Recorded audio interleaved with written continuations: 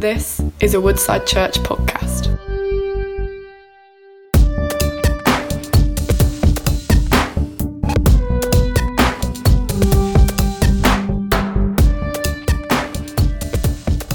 Well, Woodside Church, good morning to you. It's great to be with you again. My name's Martin. If I don't know you, I'd love to also offer my welcome to you this morning. It's great to gather again.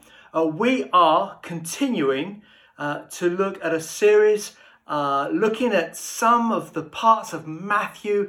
It's about looking to Jesus and learning from him as a teacher, as a preacher, as a healer. And last week, David Devenish did an outstanding message looking at the Beatitudes and unpacked the significance of that blessing. And if you haven't listened to David's preach, please listen to it, because there was a moment when I first listened to the preach. I actually heard it before it went live, and I really felt that sense of receiving a blessing as David led us and spoke truth over our lives. So I just encourage you to listen to that. But today, I want to build on what David began when he looked at the Sermon on the Mount, and pick up a fascinating part of the story and this amazing sermon that Jesus preached.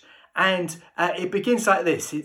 There's a sudden shift and a sudden energy that is brought into this moment. So Matthew 5 verse 13 says this: "You are the salt of the earth." Straight in. You are the salt of the earth.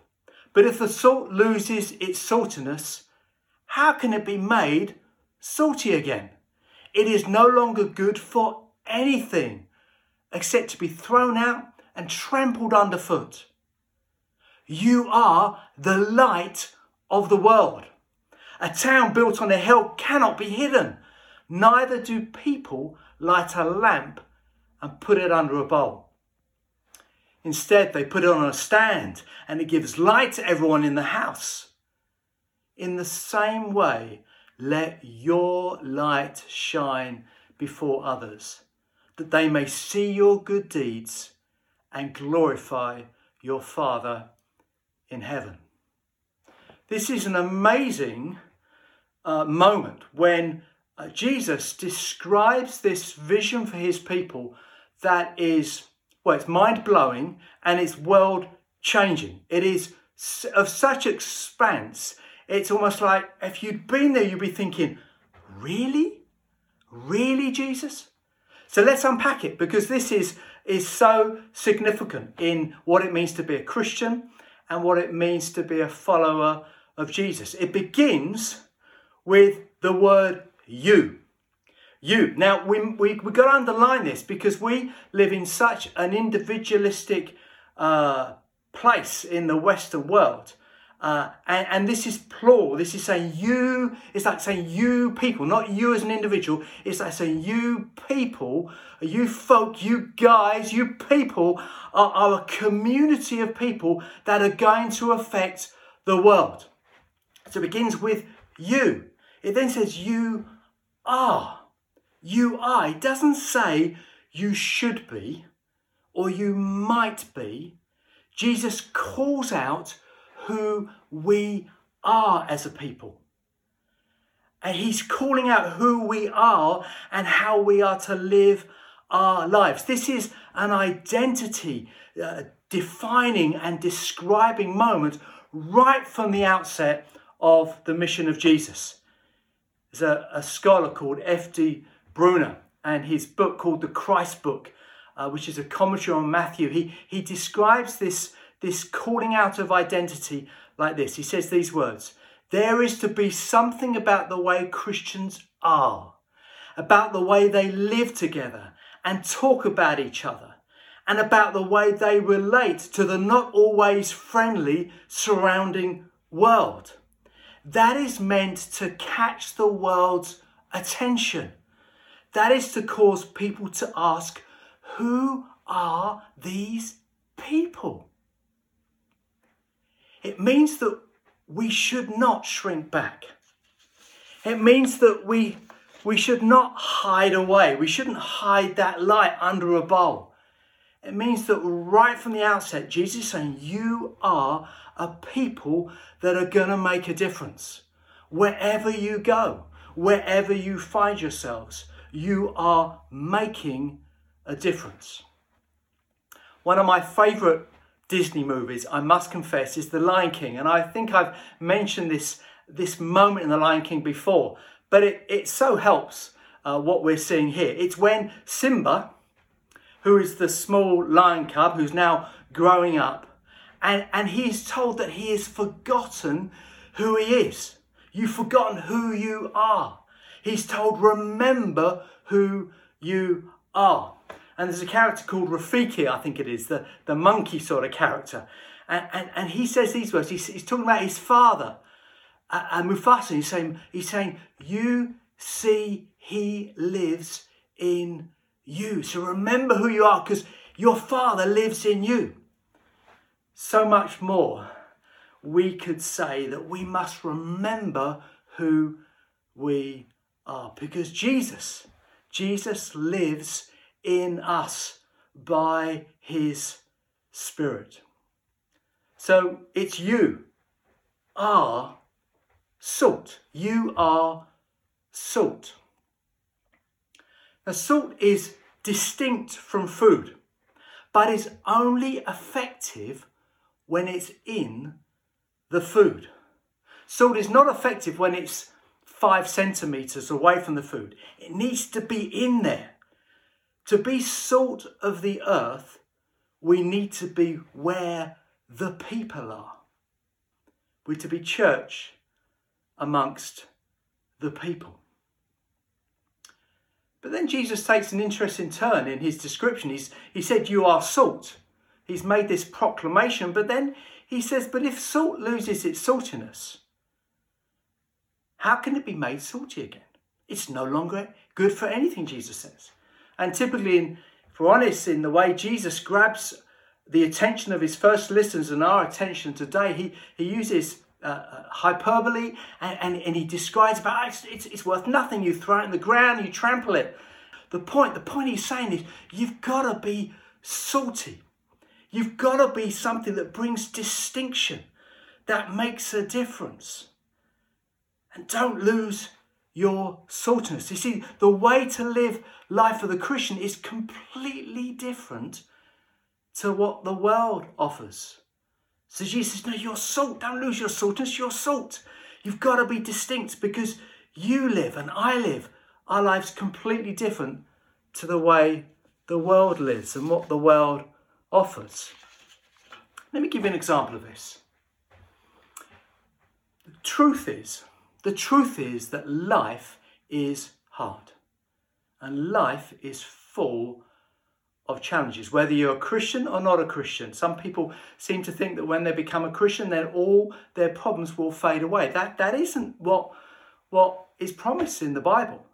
Life has its challenges, and let's be honest, today of all days, we are finding challenges probably more than most of us have faced before. You see, the world's message is that it celebrates the strongest and the greatest. And when challenge comes, the world tends to say these types of things. When challenge comes, the world says, well, you've got to run faster. You've got to work harder. You've got to be stronger. It's a bit like that old song, when the going gets tough, the tough get going. It's like you've got to be more than you have been before to survive. The world often says that when challenges come. The world also says this: if you're finding life tough, then the way to cope is to escape reality, to find a place where you can escape and focus on something else that almost pretends that real life is not going on. That's why, sadly, we have so much addiction in the world. And that's not just substance abuse. It's things like pornography and sex and dieting and exercise and eating disorders, and work can be an obsession. Travel can be an exception. Shopping, social media. All these things can be used and sadly are used to escape from reality. But the Jesus way of living life is not to work harder or faster or try and be stronger. It's not to escape from reality. This is what Jesus says. This is how he says that we should live our lives when challenge and burdens come. He says these words in Matthew 11, verse 28. Come to me, all you who are weary and burdened, and I will give you rest. Take my yoke upon you and learn from me. Learn from me. For I am gentle and humble in heart, and you will find rest for your souls. For my yoke is easy and my burden is light. You see, Jesus amazingly doesn't take away the situation. In fact, he uses an instrument of work. He uses a yoke. And he offers a yoke. And you might say that, well, that's the least that someone would want when tired and when feeling burdened. They need a mattress or a vacation, or not a yoke. Often when I'm feeling weary and exhausted and feeling challenged and burdened and pressured, I'll say to Dawn, I need a break, I need a holiday. But Jesus knows the most restful gift he can give is a new way to carry life. See, Jesus offers a better option than working harder or escaping. In fact, there's a great book at the moment, which I have been reading this week. It's by a guy called John Mark Comer, and it's called The Ruthless Elimination of Hurry. I recommend you buy this book if you're able to. I think this is a prophetic message to the world today, actually, certainly to the Western world. John Mark Comer says this. He, as in Jesus, he offers us a whole new way to bear the weight of our humanity with ease. At his side, like two oxen in a field, tied shoulder to shoulder, with Jesus doing all the heavy lifting. I like that bit. With Jesus doing all the heavy lifting. At his pace, slow, unhurried, present in the moment, full of love and joy and peace. So Jesus says, don't lose your saltiness. Don't allow your thinking and your values and the way you live your life to be shaped by the world. He says those things for our own good, and this would be one example. But he says it to us for the good of the world, because we're to be church amongst the world, amongst the people, bringing all what God has done in us to those around us. When they say, wow, how do you cope with the pressures that you're under? And we say, well, actually, it's not me who's pulling the weight. It's Jesus. I've got this partner alongside me, this yoke that he's taking all the heavy burden. So salt is useless if it loses its distinctive flavour. So we don't want to give away to the cultural norms around us. We want to live the way that Jesus was an example of, and the way that Jesus said, come and follow me and live his way. We also see that we're to be salt of the earth, salt of the earth. This is not salt in Galilee or salt in the region that you're living in now. This is to be salt which has a global mission. So these are Galilean disciples which were given a global mission. Also, when he moves on to talking about light, he says you're to be the light of the world, salt of the earth, light of the world. And we are to let our light shine before others, that they may see the good deeds and glorify your Father in heaven. You see, to be salt and light. We need to ensure that we are out of the salt shaker. We need to be light that is taken from beneath the bowl or the bucket. We're to ensure that we are speaking aloud and demonstrating the new life and the new values and the new kingdom that comes in knowing Jesus. Let me give you an example of this. A current situation and challenge and a current moment that we are all very much aware of. You see, this is a time to speak out against racism. This is a time for us, our light to shine in dark places and for us to speak out against racism. If there was ever a moment for Christians to speak up, to bring the opposite to what sadly we see around us and the conflict and the clear racism that so many people sadly experience, this is a moment when we need to stand up and say, hey, this is not good enough. In that, we need a greater understanding of what people call white privilege. That's the privilege and the benefits that come from the history of people who are white, me obviously included. And I've been reading up on this and learning and understanding in ways that, if I'm honest, I haven't fully understood before. We need a greater understanding of white privilege. We need to ensure that we speak up against glass ceilings. They need to be called out. That prevent and minimize access for people of colour. We need to ensure we push against unhelpful stereotypes. Speak up for justice. This is a justice issue. Whoever needs a voice, Christians speak up for.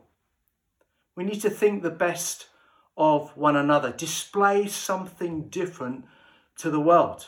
The church is called to be one new people, and we're to celebrate that and display it loud and clear to the world around. We are a family, the family of God. This is an important time to stand up and to proclaim what is right and what is wrong and sinful and evil.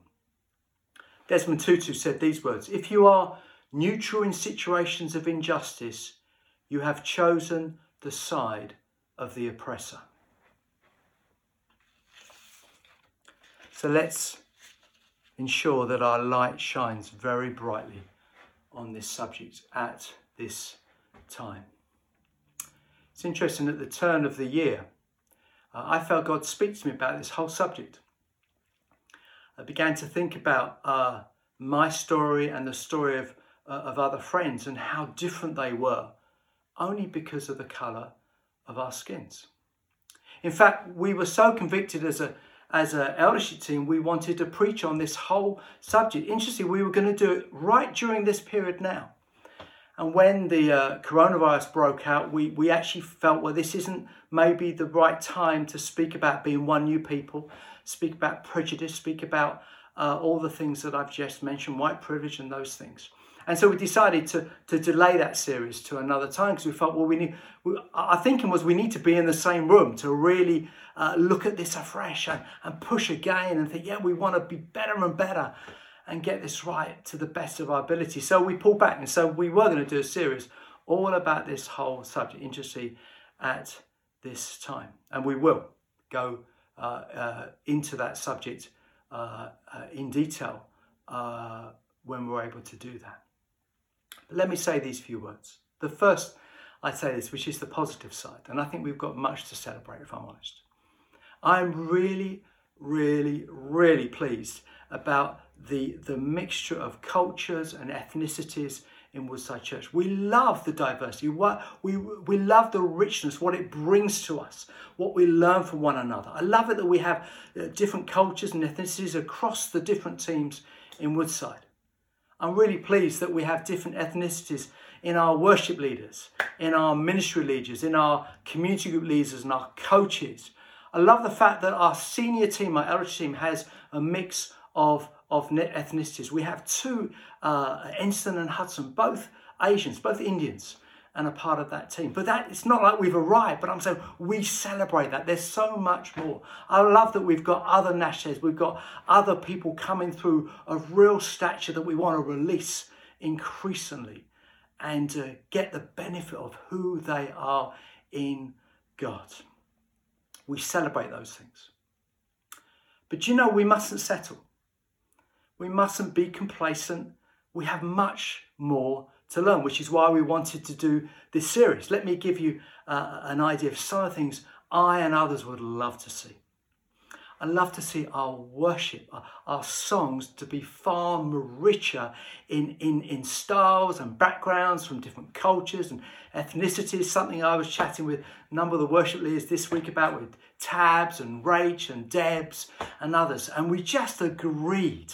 I spoke to them individually, but they all agreed that we want to push again and just get that richness in styles, and we want to pursue that. That's one thing we want to do.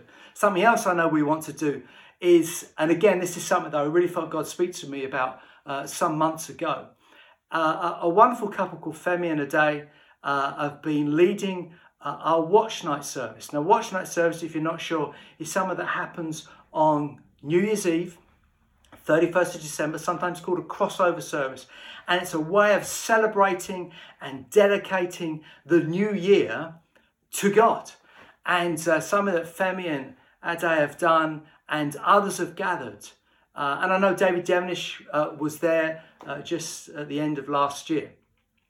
But this is what I really feel, and I just want to be honest to you all. I feel we have not given that the profile, the emphasis and the energy that it demands. You see, for someone like me, the highlight of that period, the sort of Christmas, New Year season, actually culturally is the carol service. And as a result, a lot of energy and profile and effort goes into that. But this is where I felt really convicted over, that I realised for other cultures, the carol service is fine, but it's not the highlight. The highlight is the watch night and the crossover service. Sometimes they're called different things. And so I really want to, honestly, I guess I want to apologise to those of you that have been pushing this and maybe have felt that you haven't had the full, 100%, the same energy that we would put into the carol service. And you're right.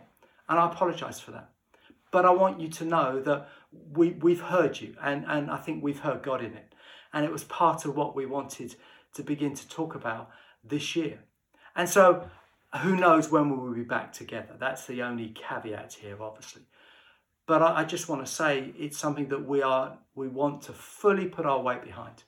And so grateful for those who have pioneered this. We don't want to take it over. We want to catch up and run with those that are already involved. But we want to say, look, this is part of expressing who we are. So it's the Watch Night service. The last one, just as ideas that I've been having recently, I would love us to have greater spread of cultures and ethnicities across our community groups, our small groups that meet during the week, or at the moment, Zoom during the week. Now, I realise that things are very different, and we're looking at this at the moment for our groups and how they're going to operate in the coming months. And we're just aware that we're still in lockdown. But as a principle going forward, I just think it would be really good if we encourage greater sort of mix of ethnicities and diversity in the groups. I think we will be richer as a result if we're able to do that. There's probably other things that we could do, but I just wanted to mention a few that are on my heart as we look to be all that we can be. And then we can, that becomes something that we say to, well, look, this is what God has done in us. And it becomes that light, that example that changes the world around us. The last line of this amazing proclamation by Jesus was this: let your light shine before others, that they may see your good deeds and glorify your Father in heaven. You see, the outcome, the outworking is that God is glorified, that lives are changed, that people are changed, that the world is changed, and they bring glory to God. God is glorified. Worshippers are gathered to honour and bless our Father in heaven. So we're to be salt and light. We're to be distinct. We're to live a different way, not the world's way, which is good news for us, but actually it's good news for the world. I pray that we would remember who we are. You are the salt of the earth. You are the light of the world. Let's live it. Let's proclaim it. And let's change the world. Amen. Well, thank you so much. This has probably been slightly longer than some other preaches I've done. I hope that's okay. But I pray you have a great... In fact, let me just pray for you now. Let's pray for us. Let's pray for us as a people. There's so much going on around us. We need God. But we are people that are called to do an amazing work. Not because of who we are, but because of who God is. And so we rest on his grace. We rest in the light of his goodness and his power in our lives. We don't try and run faster. We run alongside Jesus and we allow him to take the weight. So let's just pray together. Father, we thank you that you sent your son Jesus, and Jesus revealed your heart and revealed your purpose and revealed through his teaching that we are to be the salt of the earth and the light of the world. Lord, we thank you that you have done something in us together, that you have changed us, that you have shaped us, and Lord, that you are doing something through us. Lord, we pray that we would be salty, that we would be the people that we're called to be, whether it's in our diversity or whether it's in how we follow your plan for our lives and your way of living life rather than the way the world copes with life and challenge. Lord, we thank you that we do this fueled by your Holy Spirit. We pray, Holy Spirit, continue to work in us and through us. Help us to show the world who you are. We pray, would you do this for your glory? Amen. Well, thank you so much. It's great to be with you. That's it from me. So God bless you. Hope to see you real soon. Thank you. You've been listening to a Woodside Church podcast. For more information, visit woodsidechurch.com.